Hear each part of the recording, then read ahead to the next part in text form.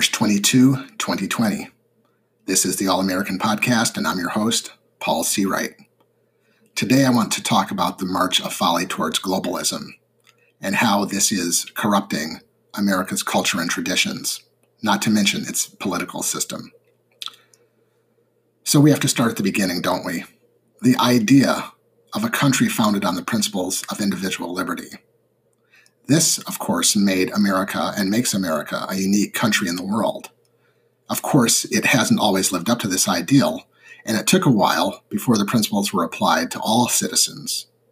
The principles haven't always been equally or fairly applied to all citizens, yet America remains the one country on earth where people of any background have an opportunity to become successful, open and run their own business, or climb the financial ladder, more than any other country in the world. Now, I personally have been to nearly 50 countries, and you can't find one where both opportunity and freedom from an overbearing government are as good as they are as in the U.S. Not Canada, not Great Britain, Germany, or Japan. Definitely not in France or anywhere in Africa.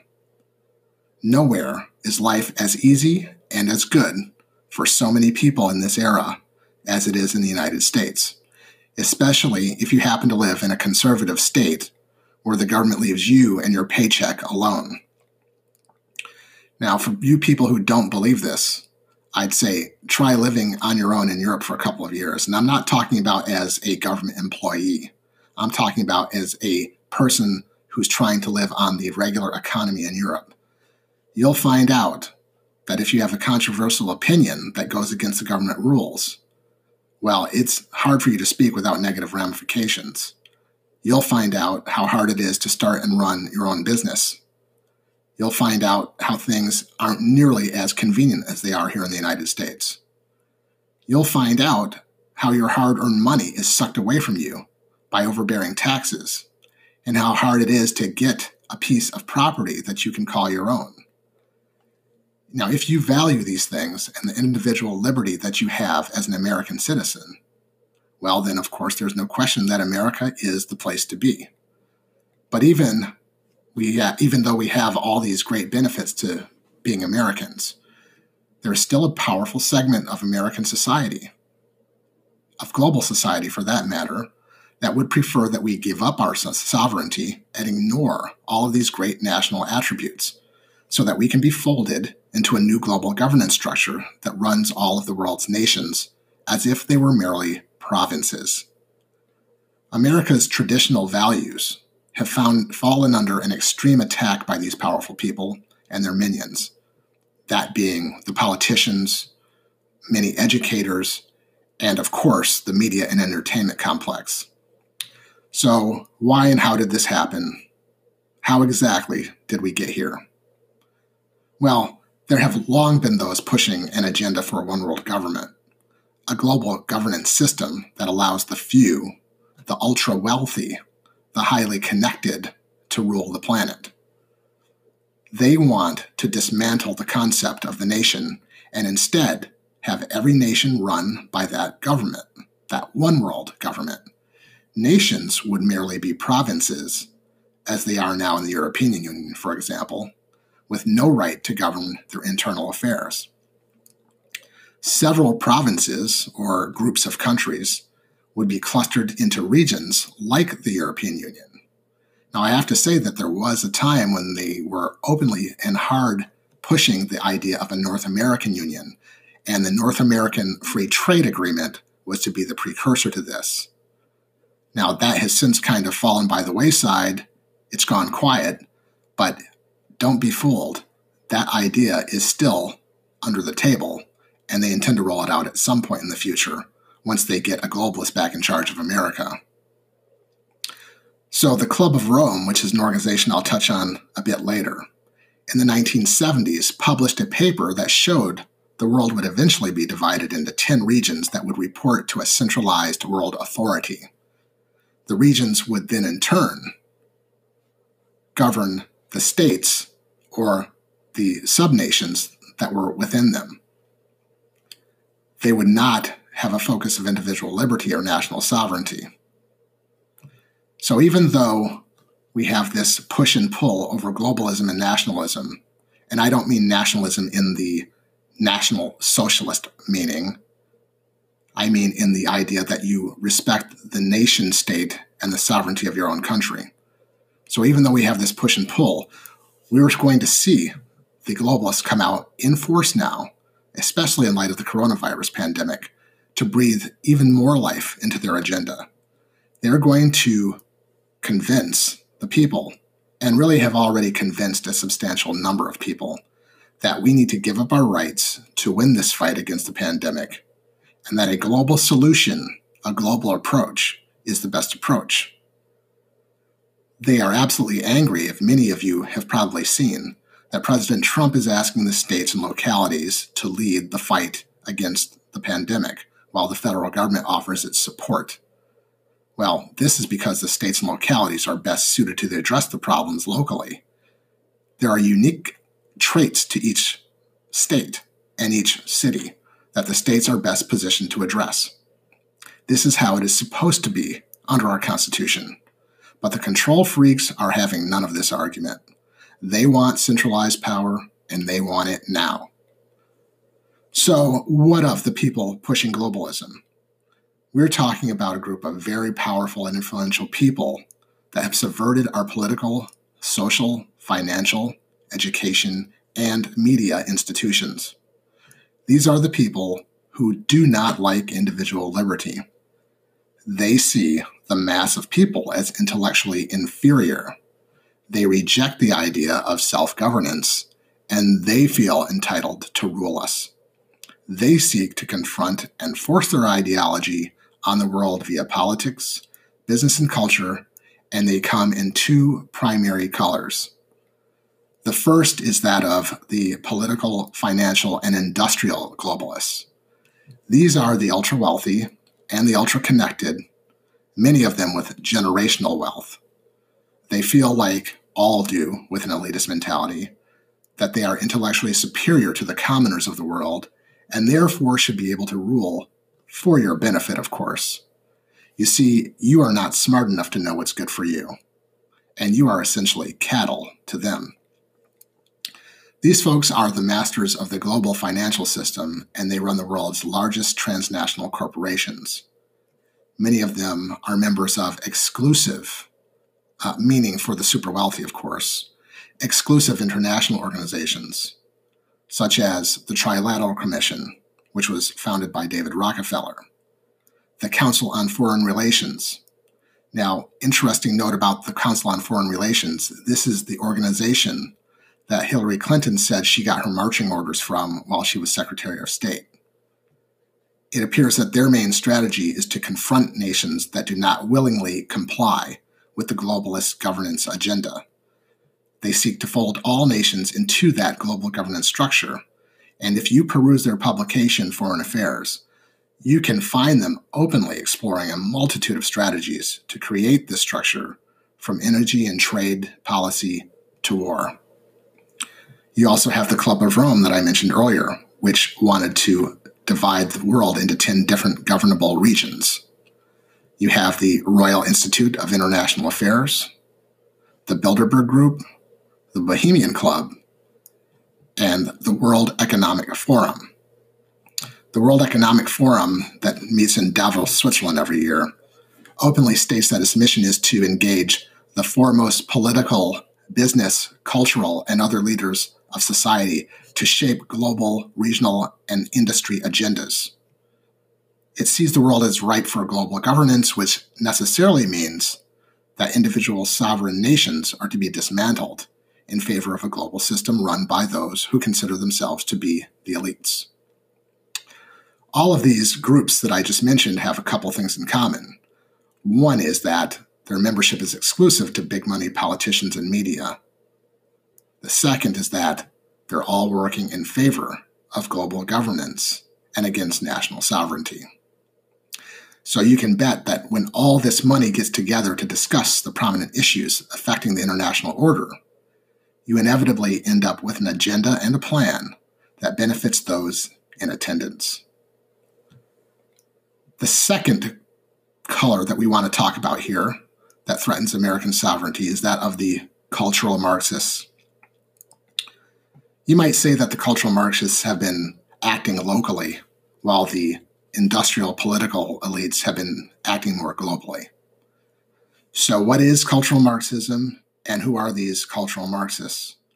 Well, I'll have to go back to the beginning of Marxism to really explain.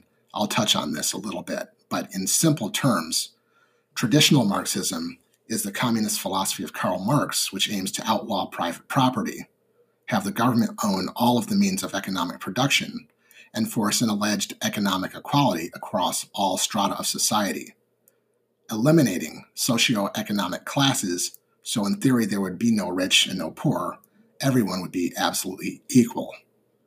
Well, I say alleged because in practice it never worked this way and never could. In practice, as we saw in the Soviet Union, the communist leadership lived like millionaires while everyone else lived as a pauper. And I mean everyone. Communism was more akin to national feudalism than anything else. The wealthy political class owned everything via the state and lived like kings and queens. Not so for the workers, who were all equal in their lacking. Most of the people who have lived under communism thoroughly reject it, as it dampens the human spirit, it kills economic incentives, and eliminates individuality, and it absolutely crushes freedom. You have no rights other than those the government decides to give you, which are extremely few and far between.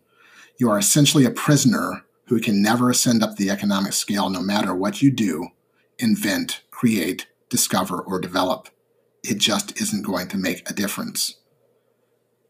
Since the people who have lived under communism and those who were around to see how horrible of a system it is, since they all rejected communism pretty early on, and since its economic policies were an abject failure, the Marxists ended up shifting to target culture rather than economics. There are really a couple of good publications on this that you can read for more detail. The first is an article by the Mises Institute, and that's Mises spelled M-I-S-E-S Institute, and it's called Why Marxism Shifted from Economics to Culture. The second is a piece by former Congressman Ron Paul. If you do a search for the human suffering of cultural Marxism, you can see this piece that Dr. Paul put on his Facebook page. He explains that since the original argument of workers being exploited by capitalists didn't really work, the Marxists shifted their exploitation to culture and social issues instead. So what does that mean? Now we're talking about, instead of the rich exploiting the poor, we're talking about women being exploited by men, people of color being exploited by whites, gays being exploited by heterosexuals, the old being exploited by the young, and the young being exploited by the old, and on and on and on. The cultural Marxists, you see, have gone so far as to create a checklist of how many claims of victimhood you can have. And this is what is behind their bizarre term intersectionality. Are you gay, Latino, and a woman? Well, then you get to check 3 boxes, which means you are triple oppressed. This idea is sheer lunacy, but the education system is absolutely indoctrinating kids with this nonsense. It really is the most anti-intellectual exercise ever seen in what we call the social sciences. So all of this exploitation means that everyone is a victim. Therefore, the cultural Marxists sold the idea that an enlightened elite must step in and force equality on society and dismantle the superstructure of oppression owned and operated by the privileged. This is where the term social justice was born, and it means equality not of opportunity, which we all are for. In a free society, that's precisely what you want, but they don't mean that. They mean equality of outcomes. So no matter who you are, or what you do, how hard you work to create, invent, develop, build, innovate, or whatever it is you might do to create a financially secure future for yourself, your efforts are void, because what you have is allegedly attained due to your privilege.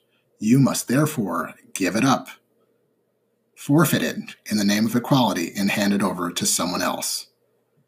It's more important to have equal outcomes for everyone than having some better off than others, in their view. So as I mentioned, they are pushing this agenda through the schools, and they are indoctrinating kids from preschool all the way through graduate school with this stuff.